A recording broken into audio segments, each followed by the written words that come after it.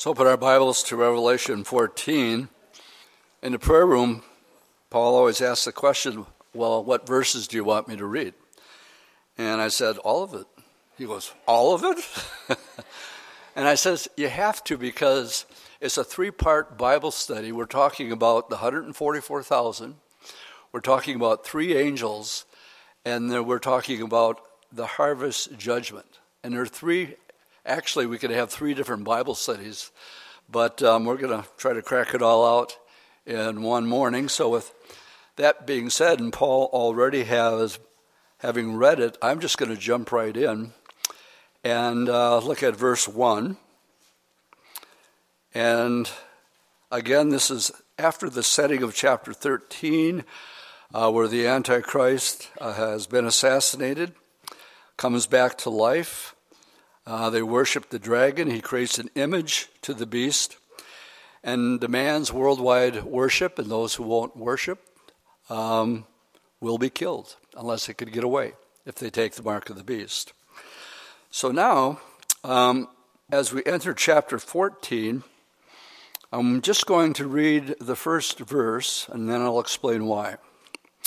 Then I looked, and behold, a Lamb standing on Mount Zion, and with him 144,000, having his Father's name written on their foreheads.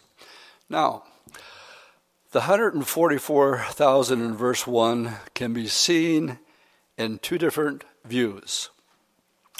View 1, Mount Zion here is on earth, and view 2 is that Mount Zion here in verse 1 is actually taking place in heaven. Now let me just tell you, some very good Bible teachers disagree on where this takes place. They're people that I look up to in the faith, and I find them on two different opinions and sides. Some feel very strongly this is just Jerusalem. Others feel very strongly that the 144,000 are actually in heaven. Now, I will not be dogmatic. Therefore, if your view here on where the 144,000 are is different from the view that I'm going to present this morning. So if you go, I don't believe that, that's okay. I don't want to be dogmatic because, like I said, people I respect very, very much are on different sides of this. Everybody with me so far? Okay, so don't get upset if your view is different from mine.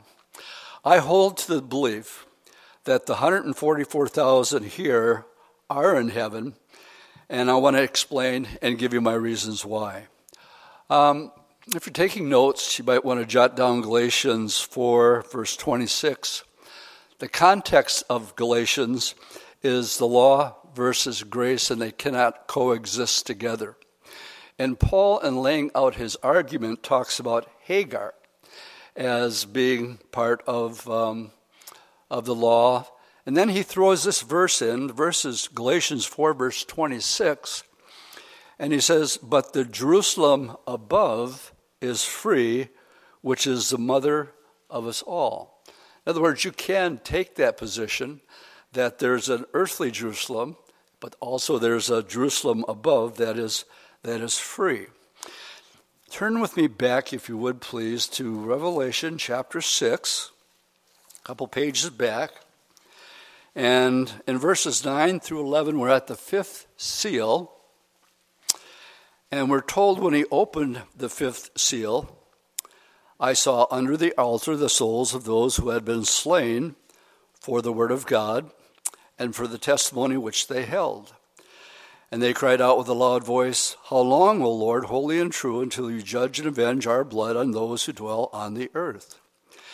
And a white robe was given to each of them, and he said to them that they should rest a little while longer until both the number of their fellow servants and their brethren who would be killed as they were completed.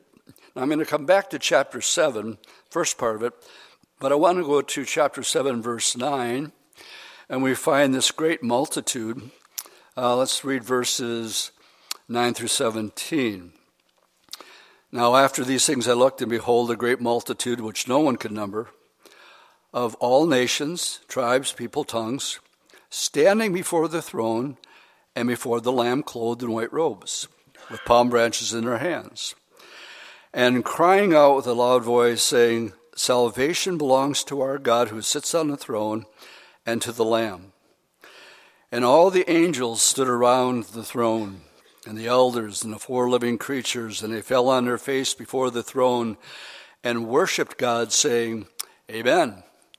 Blessing and glory and wisdom and thanksgiving and honor and power and might be to our God forever and ever.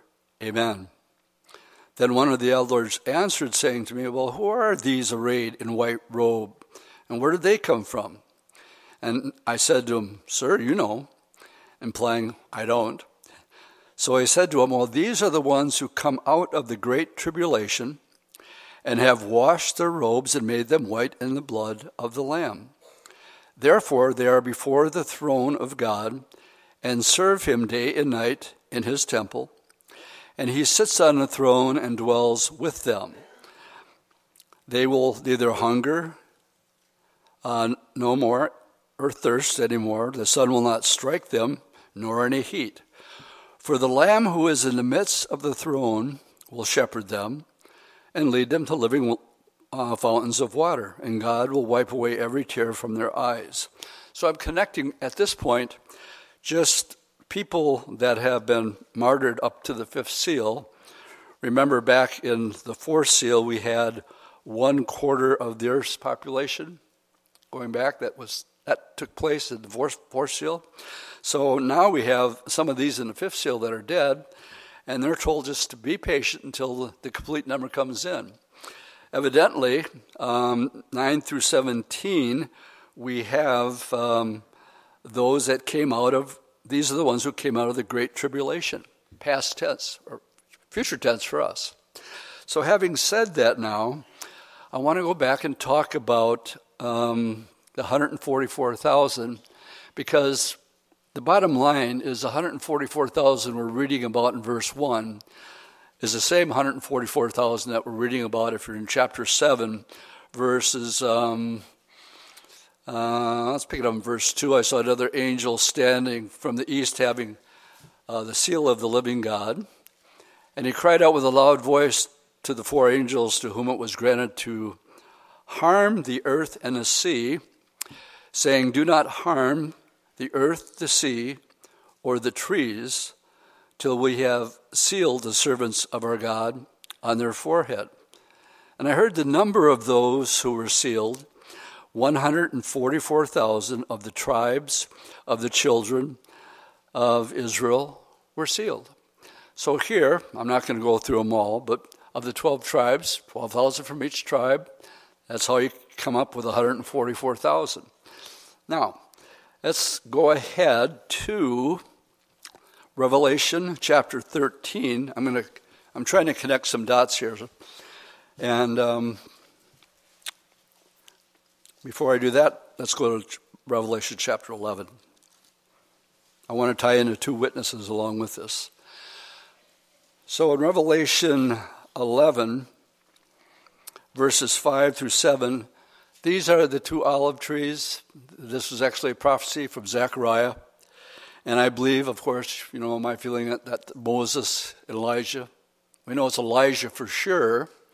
If you're taking notes, this is the very last thing that the Old Testament says. The very last verse of the Old Testament says, "Behold, I'm going to send you Elijah before that great and terrible day of the Lord," which we call the tribulation. So it's a no-brainer for Elijah. I hold to the opinion, because of the miracles that they do, that he's one of them. Moses turns the water into wine. At least Charlton Heston did in the movie. And so I believe it is Moses and Elijah, these two witnesses. But my point here, as I take you, is they can't be hurt. But it's a temporarily holding back. So let's pick it up in verse 5. "If anybody wants to harm them, fire proceeds from their mouth and devours their enemies. And if anybody wants to harm them, he must be killed in this manner. They have power to shut heaven so that no rain falls in the days of their prophecy. How long is their prophecy? Well, we have to go back to verse 3. 260 days, which is another way of saying 3.5 years. I believe that they begin the tribulation in Revelation 6, and now we're in the very middle of the tribulation, but there's a set time.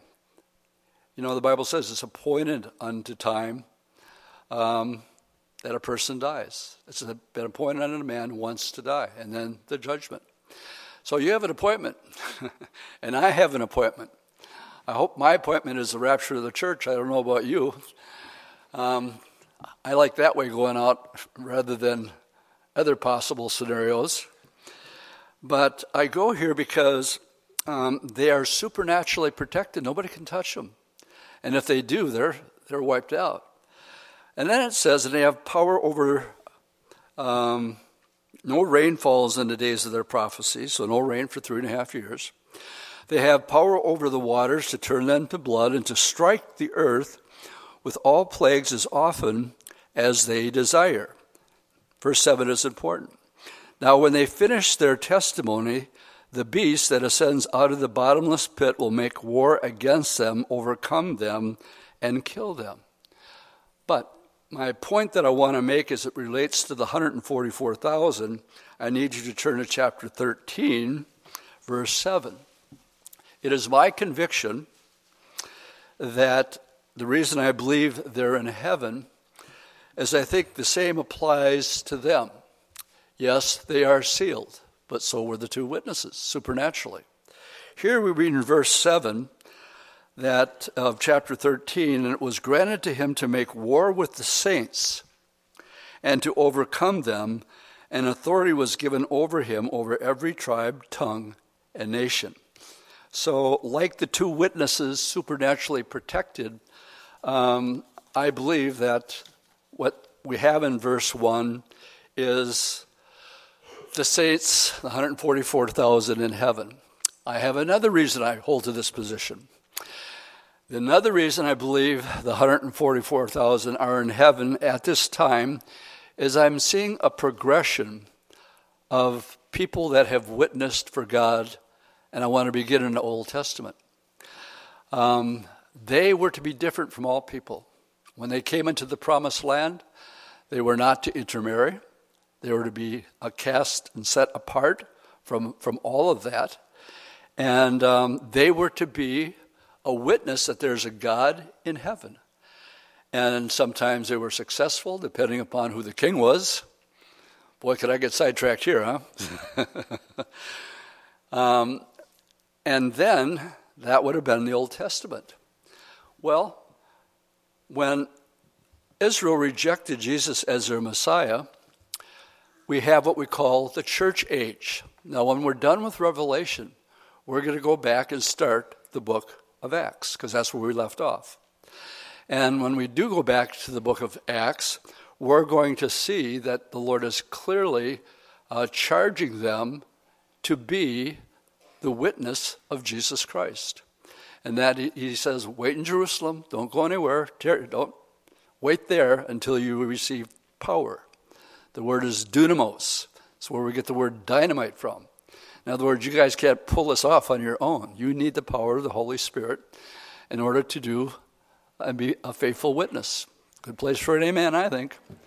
So we'll be going back when we get done with the book of Revelation. But I do see a progression. Old Testament, Israel. Church age, you're the light of the world. You're salt and you're light. We've been given the Great Commission to be ambassadors for Christ. Interesting thing about an ambassador. You notice that right before a war breaks out, a country will call its ambassadors home. Ambassadors for Christ. War about to break out. I find an interesting analogy with that. And so right now, we are the progression from Old Testament, New Testament. I believe the church is a witness during this period of time. However, we read in Romans that God is going to once again deal with Israel. And I believe after the rapture of the church, when the church is removed, it will be the two witnesses, Moses and Elijah. And I believe, to a certain point, the 144,000. Here's my point. God always leaves a witness, and when they are taken, we see a new witness that testifies that there's a God in heaven. I like Romans 1, because whether or not people believe, I've heard people say they're an atheist or an agnostic or something like that. And I said, no, you're not. What do you mean you tell me? You can't tell me, no, I'm not. And I said, yeah, I can. I said, because Romans 1 says you're without excuse. You know because of creation that God exists. And you're suppressing that truth down here.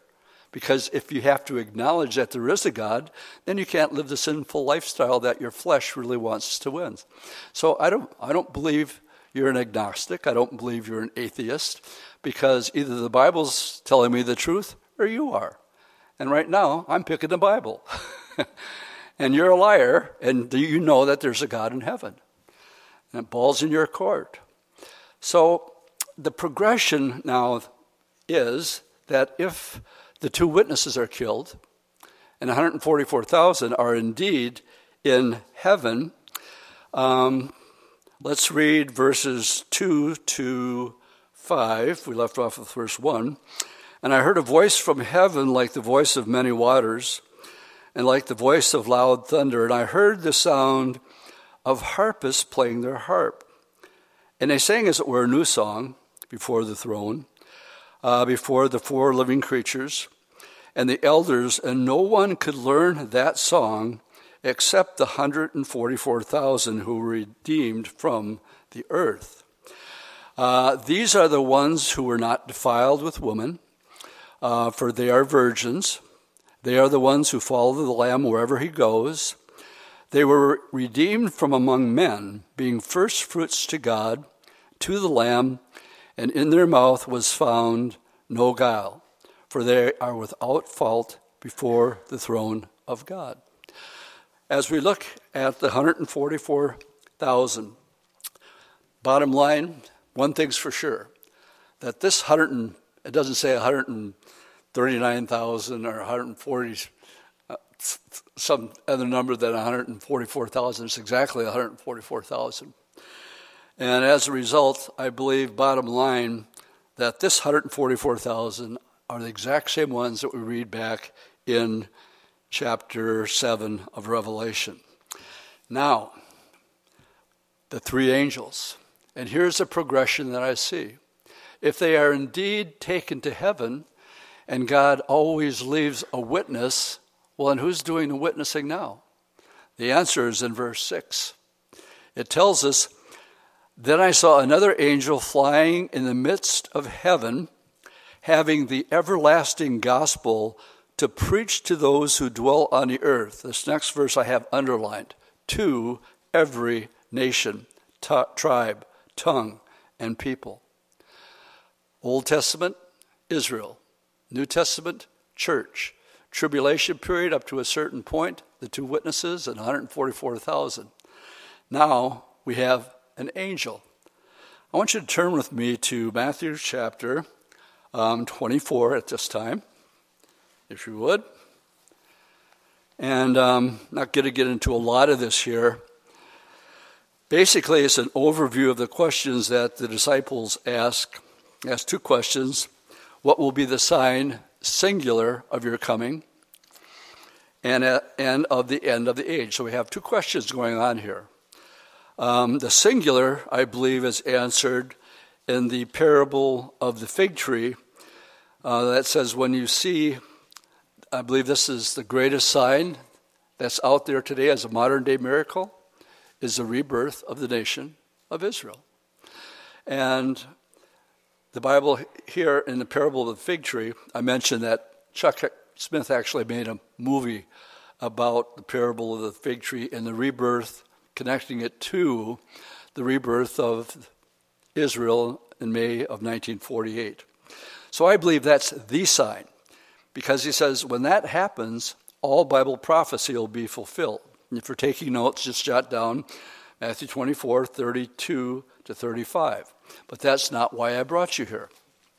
I want you to look at verse 14 of Matthew 24.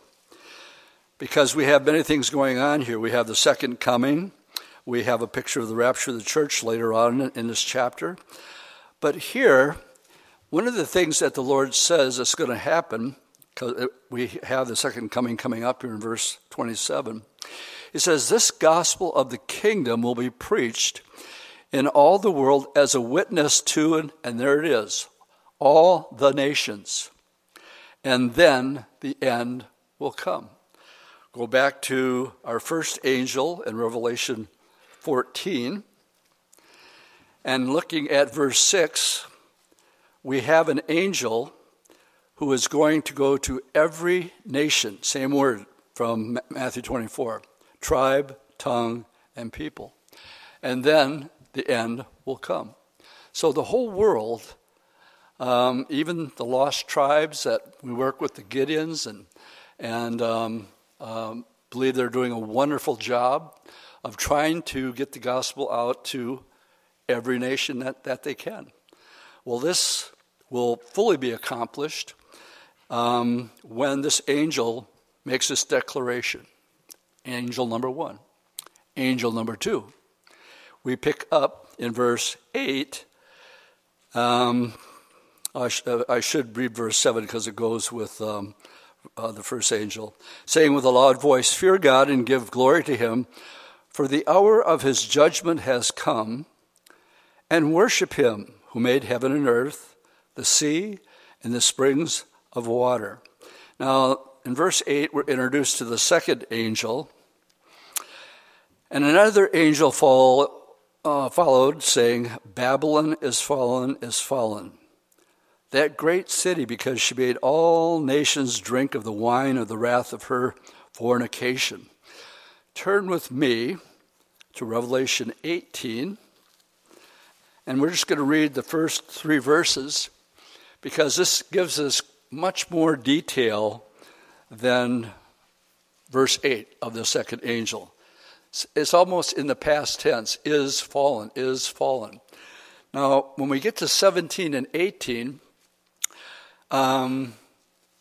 it's simply giving information of the time frame that we're still in. In other words, these chapters here are going to be a part of the bowl judgments, which we'll be studying next week. So 17 and 18 is detail that we're reading right now as we get into the bowl judgments. Are you following me with that? Okay, let's just read the first 3 verses. The reason for its fall. After these things I saw another angel coming down from heaven, having great authority, and the earth was illuminated with his glory. And he cried mightily with a loud voice, saying, Babylon, the great is fallen.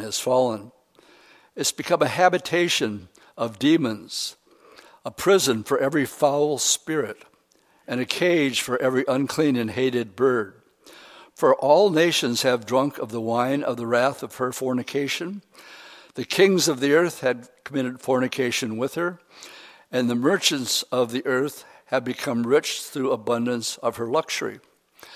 Basically, if Babylon has to fall again in the future, that means it has to be rebuilt. I don't see any place in the world today. First of all, if you go down to verse 9, this city has to be a port city. And it has to be one of the commercial centers of the earth. Verse 10 says, they're standing at a distance.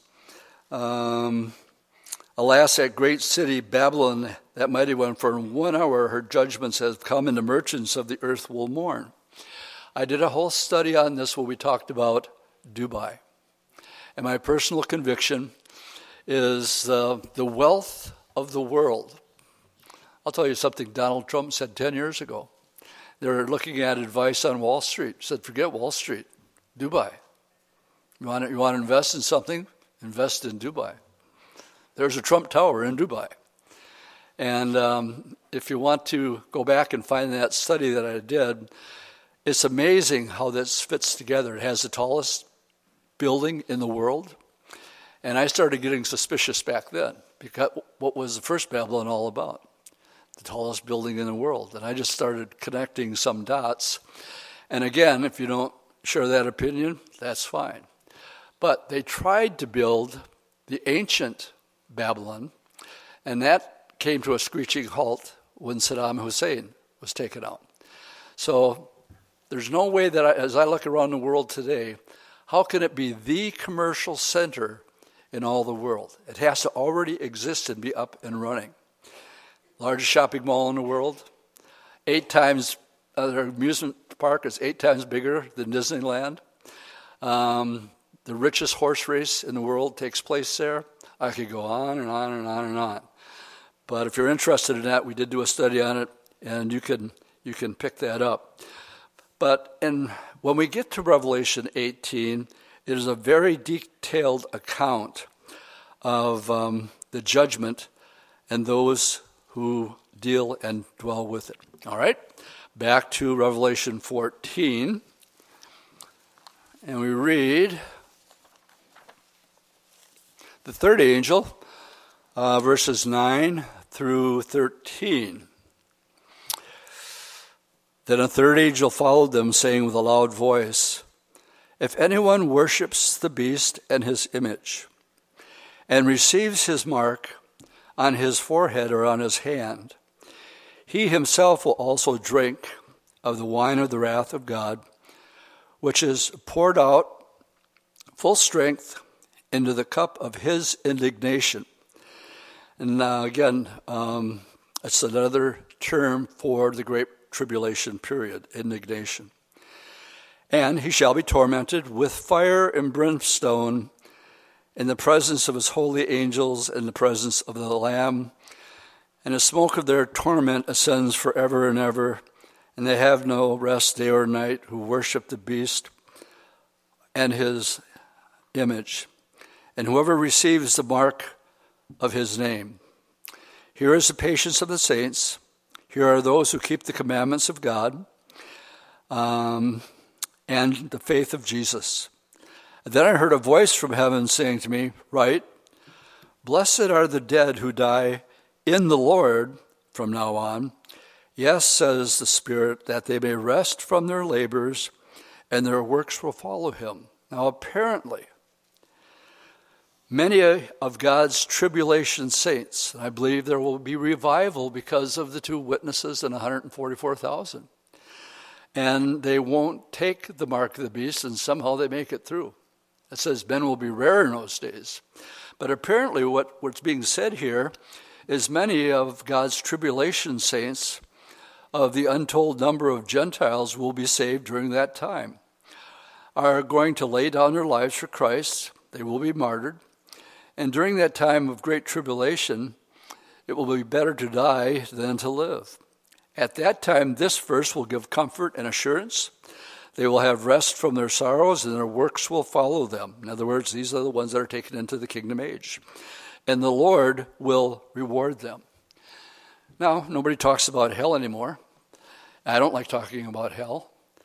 But, my friends, there's no way I can dance around these verses here where it talks about they'll be tormented forever and ever in smoke and fire. I don't like that verse, and take it and throw it away. And many churches have. There's a doctrine that goes along with this called universalism. Universalism is simply the belief that everybody goes to heaven. The latest pope has now endorsed universalism. Everybody goes to heaven. I'm scratching my head over that one. I thought, well, what about purgatory? You got rid of that one. You know? What about eating fish on Friday night? People are doing that. And he's completely thrown away Roman Catholicism doctrine. Why is he doing that? Why is he progressive? Why is he hanging out with the Jesuits who have their own agenda?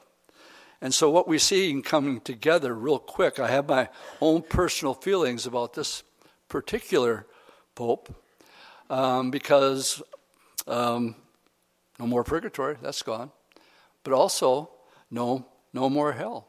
Don't bother witnessing to Muslims or people of another faith because they're all going to get there in the end. That's called universalism. Then there's annihilationism. This is a different false doctrine that's out there. And that is popularly held by a lot of people, at least that's their thinking. God is such a loving God that simply when you die, that's it. And it's over. You no longer exist, annihilationism. And that's a doctrine that is out there today.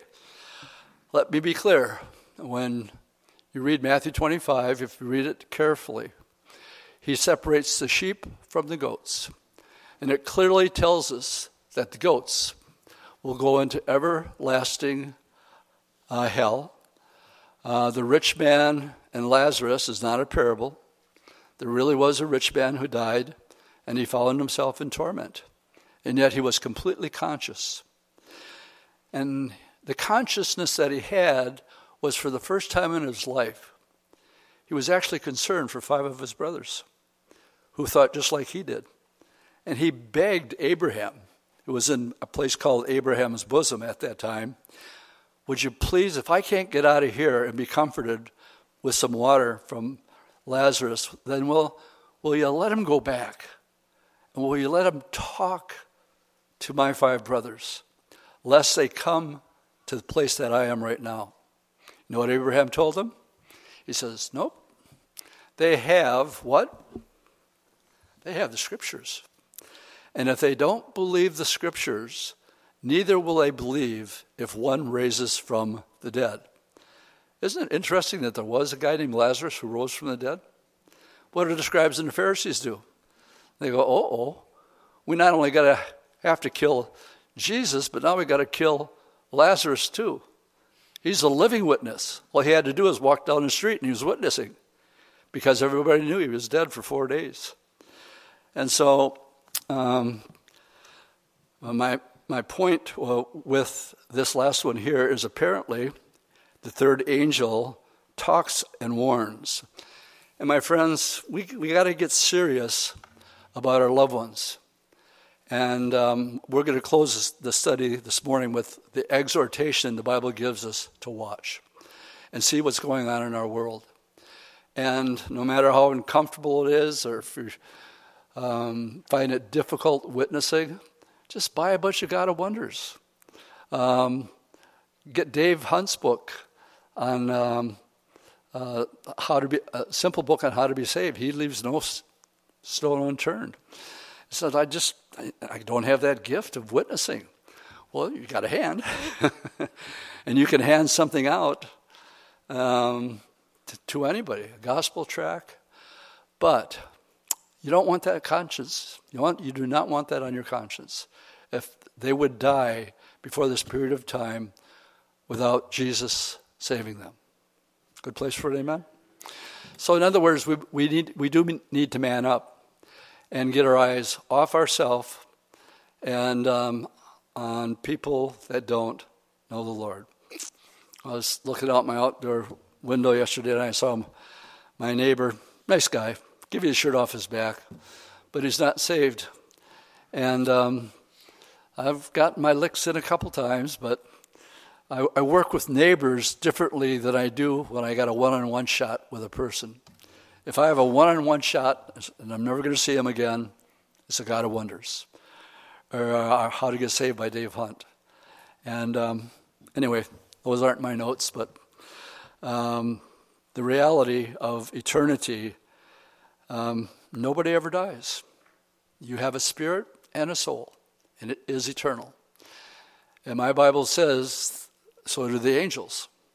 And it says that hell was created for the devil and his angels, but also for those who reject the gospel of Jesus Christ. All right, let's move forward to the harvest judgment, verse 14 through 16. Excuse my little cough. And I looked and behold a white cloud. And on the cloud sat one like the Son of Man, having his head on his head a golden crown, and in his hand a sharp sickle. And another angel came out of the temple, crying with a loud voice to him who sat on the cloud, "Thrust in your sickle and reap, for the time has come for you to reap, for the harvest," and I want you to underline that word harvest here, "for the harvest of the earth is ripe." So he who sat on the cloud thrust in the sickle on the earth, and the earth was reaped. Let's just stop there. This sickle, well, first of all, the one who's on the cloud is none other than the Lord Jesus Christ at his second coming. The term sharp sickle, I'm going to quote a paragraph from Dr. Newell. His comment on this is a sharp sickle establishes thus and speaks of the judgment of the wicked. Dr. Newell calls attention to something that is quite interesting. He notes that the word sickle occurs only 12 times in the scriptures, of which 7 are in the verses of this section. Also, the word sharp occurs 7 times in the Revelation and 4 times in this chapter. I want to look at this little word, little rabbit trail here, not a big one, but a little one, just on the word harvest. So if you would you turn to the book of Joel, chapter 3. And as you're turning, I find it interesting that we are going to be finishing the book of Joel this Wednesday night. And this is a cross-reference to what we just read. And the cross-reference to what we just read of this harvest is chapter 3. We pick it up in verse 9. "Proclaim this among the nations. Prepare for war. Wake up the mighty men. Let all the men of war draw near. Let them come up. Beat your plowshares into swords and your pruning hook into spears." Isn't it interesting that this is a UN building? Boy, talk about taking something out of context, huh? "And let the weak say, I am strong. Assemble and come, all you nations, and gather together all around. Cause your mighty ones to go down there, O Lord. And let the nations be weakened and come up to the valley of Jehoshaphat." The valley of Jehoshaphat is the battleground of the battle of Armageddon. "For there I will sit to judge the surrounding nations. Pick up the sickle," notice the word there, "and the harvest is ripe." So the harvest in this context is a judgment of that's going to be brought. "Come, go down, for the winepress is full, the vats overflow, for their wickedness is great, multitudes, multitudes in the valley of decision. For the day of the Lord is near in the valley of decision. The sun and the moon will grow dark, and the stars will diminish their brightness." So the word harvest here, as we'll see this, also occurs in an interesting parable, and I'd like to go through that parable. It's in Matthew chapter 13. So let's make our way over there, Matthew 13. And it gave me new insight into the term harvest here. And in the context of what we're going to read, we first need to read the first part of what the parable of the wheat and the tares are, which is Matthew 13, verses 24 to 30. And then we have it explained in verses 36 through 44. So here's the parable of the wheat and the tares. "The kingdom of heaven is like a man who sowed good seed in his field. But while man slept, his enemy came and sowed tares among the wheat and went his way. But when the grain had sprouted and produced a crop, then the tares also appeared. So the servants of the owner came and said to him, 'Sir, did you not sow good seed in your field? Why then does it have tares?' And he said, 'An enemy has done this.'" This is false doctrine along with the true gospel of Jesus Christ that we see in the world today. The servant says, do you want us to gather them up and gather them up? And he said, no, lest while you gather up the tares, you also uproot the wheat with them. Let them both grow together until what? The harvest. And at the time of the harvest, I will say to the reapers, first gather together the tares and bind them in bundles and burn them, but gather the wheat into the barn. The disciples are scratching their head. They wanted to know what he was talking about. So verse 36 through 44 explains the parable of the tares. Then Jesus sent the multitudes away, and he went into the house. And his disciples came to him, saying, explain to us the parable of the tares of the field. And he answered and said to them, he who sows the good seed is the Son of Man, the gospel. The field is the world. The good seeds are the sons of the kingdom, but the tares are the sons of the wicked one. The enemy who sowed them is the devil. Notice, the harvest is the end of the age, and the reapers are the angels. Therefore, as the tares are gathered and burned in the fire, so it will be at the end of the age. The Son of Man will send out his angels. They will gather out of his kingdom all things that offend and those who practice lawlessness, and will cast them into the furnace of fire. There will be wailing and gnashing of teeth. Again, a description of what people are actually going to experience. Wailing and gnashing of teeth is very, very descriptive. Then the righteous shall shine forth as the sons in the kingdom of their Father. And then he says, he who has ears to hear, let him hear. So that's the explanation that is given of the harvest. Let's go back to chapter 14, and we left off in verse, now we'll read 17 through 20. It says, then another angel, verse 17, came out of the temple which is in heaven, he also having a sharp sickle. And another angel came out from the altar who had power over fire, and he cried out to him who had the sharp sickle, saying, thrust in your sharp sickle, and gather the clusters of the vine of the earth, for her grapes are fully ripe. So the angel thrust in his sickle into the earth, and gathered the vine of the earth, and threw it into the great winepress of the wrath of God.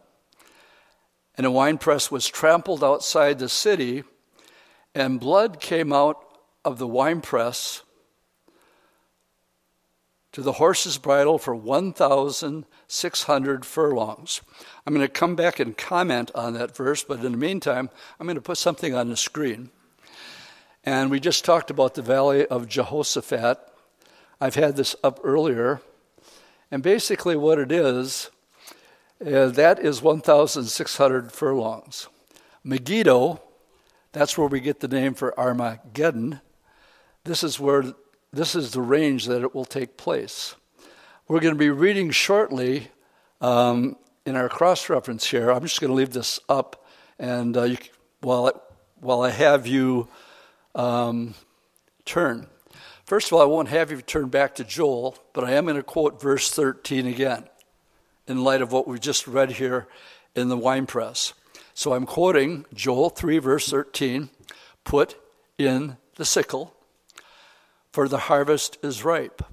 Come, go down, for the winepress is full. The vats overflow, for their wickedness is great. Joel chapter 3, verse 13. And again, we'll be there on Wednesday night. The great winepress is simply a metaphor for Armageddon. Turn with me to Isaiah chapter 63. Isaiah 63, and we'll just look at verses 1 through 6. Isaiah 63. Who is this who comes from Eden with dried garments from Basra? All right, what he's referring to here is the land of Jordan, and in particular, When those that are, if you weren't here for this study, Isaiah 16 tells us this place of refuge is actually Selah, or Petra. And I showed you pictures of Petra and how big it is, and this is where he is coming from. But here's the interesting thing. From where the Battle of Armageddon begins, up in the Valley of Jehoshaphat, to Petra is exactly 185 miles, 1,600 furlongs. And that's no coincidence, my friends. So, who is this who comes up from Eden, who dried garments from Basra? The one who is glorious in his apparel, traveling in the greatness of his strength. I who speak in righteousness, mighty to save. Why is your apparel red? And your garment like the one who treads in the winepress. I have trodden the winepress alone. Singular, that's what Jesus does when he comes. And from the people no one was with me, for I have trodden them in my anger, and trampled them in my fury. Their blood is sprinkled upon my garment, and I have stained all my robes, for the day of vengeance is in my heart, and the year of my redeemed has come. The Battle of Armageddon, I'm going to take you to it, will be there. That's in Revelation 16. So if you would go there with me, please. I find a very interesting verse. Revelation 16, just a page past where we're in 14. Revelation 16, I'd like to pick it up in verse 12. This is the sixth bowl judgment. This is the Battle of Armageddon. It is the second to last. It isn't the last judgment, which is the bowl judgment, the seventh bowl. What we're reading now is the sixth bowl. But something very interesting is in here. And it's for you and it's for me. Everything else from chapter 6 to the end of the 7-year tribulation period is God refining and breaking down these people that go through this period of time, hopefully so they'll get saved. So we read here in verse 12, the sixth bowl, then the sixth angel poured out his bowl upon the great river Euphrates, and the waters were dried up by the way of the kings from the east that might be prepared. I saw 3 unclean spirits like frogs coming out of the mouth of the dragon, out of the mouth of the beast, and out of the mouth of the false prophet. For these are the spirits of demons, performing signs which go out to the kings of the earth, of the whole world, to gather them to battle for that great day of God Almighty. I could just go on and read verse 16, and they gather them together in a place called in the Hebrew Armageddon.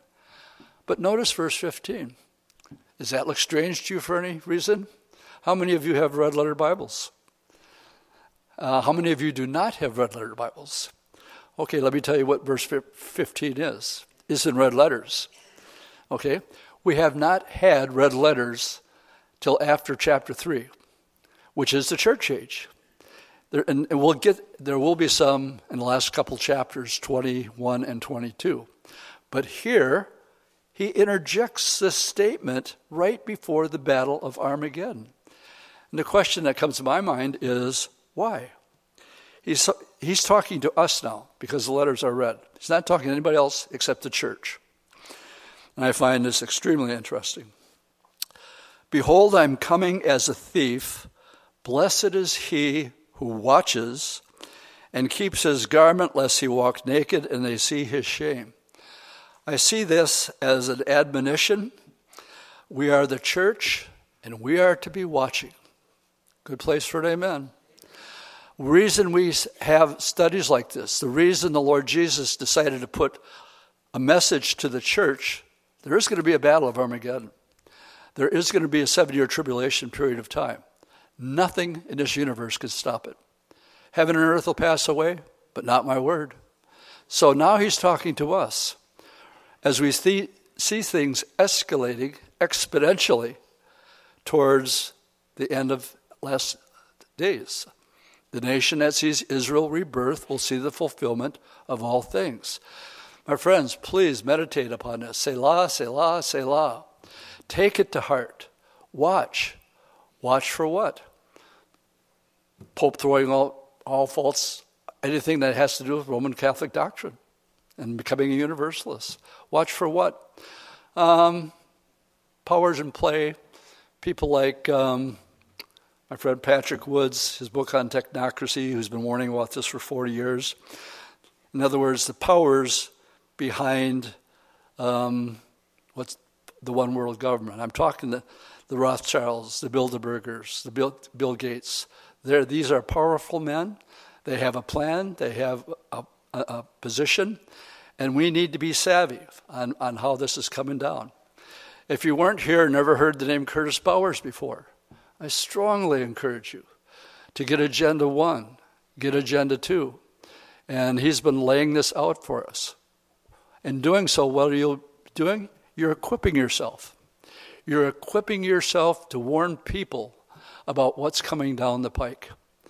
And we should not be surprised as we see these things unfolding.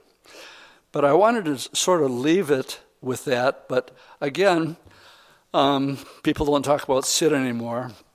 Neither do they talk about hell. Here's how we'll close things up this morning. Sin is a reality. David said, I was born in it. You couldn't get away from it because of the fall. Everybody is infected with sin. No exceptions. So sin is an awful thing. Sin is in the world. You and I are sinners. The only remedy for sin is the redemption Christ offered when he shed his blood on the cross and paid the penalty for our sins. You and I merit the judgment of God. Our only escape is to accept the work of Christ for us on Calvary's cross. The Bible asks a question that even God cannot answer. How shall we escape if we neglect so great a salvation? If you're taking notes, that's Hebrews 2, verse 3. Escape what? Escape judgment.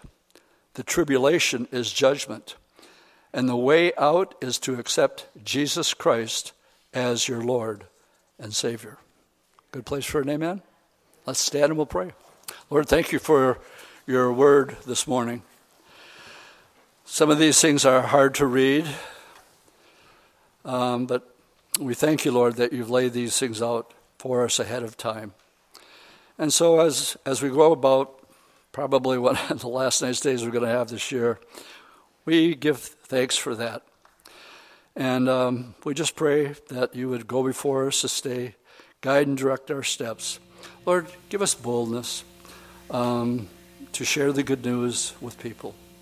We love you. We give you all the praise and all the glory. In Jesus' name, amen.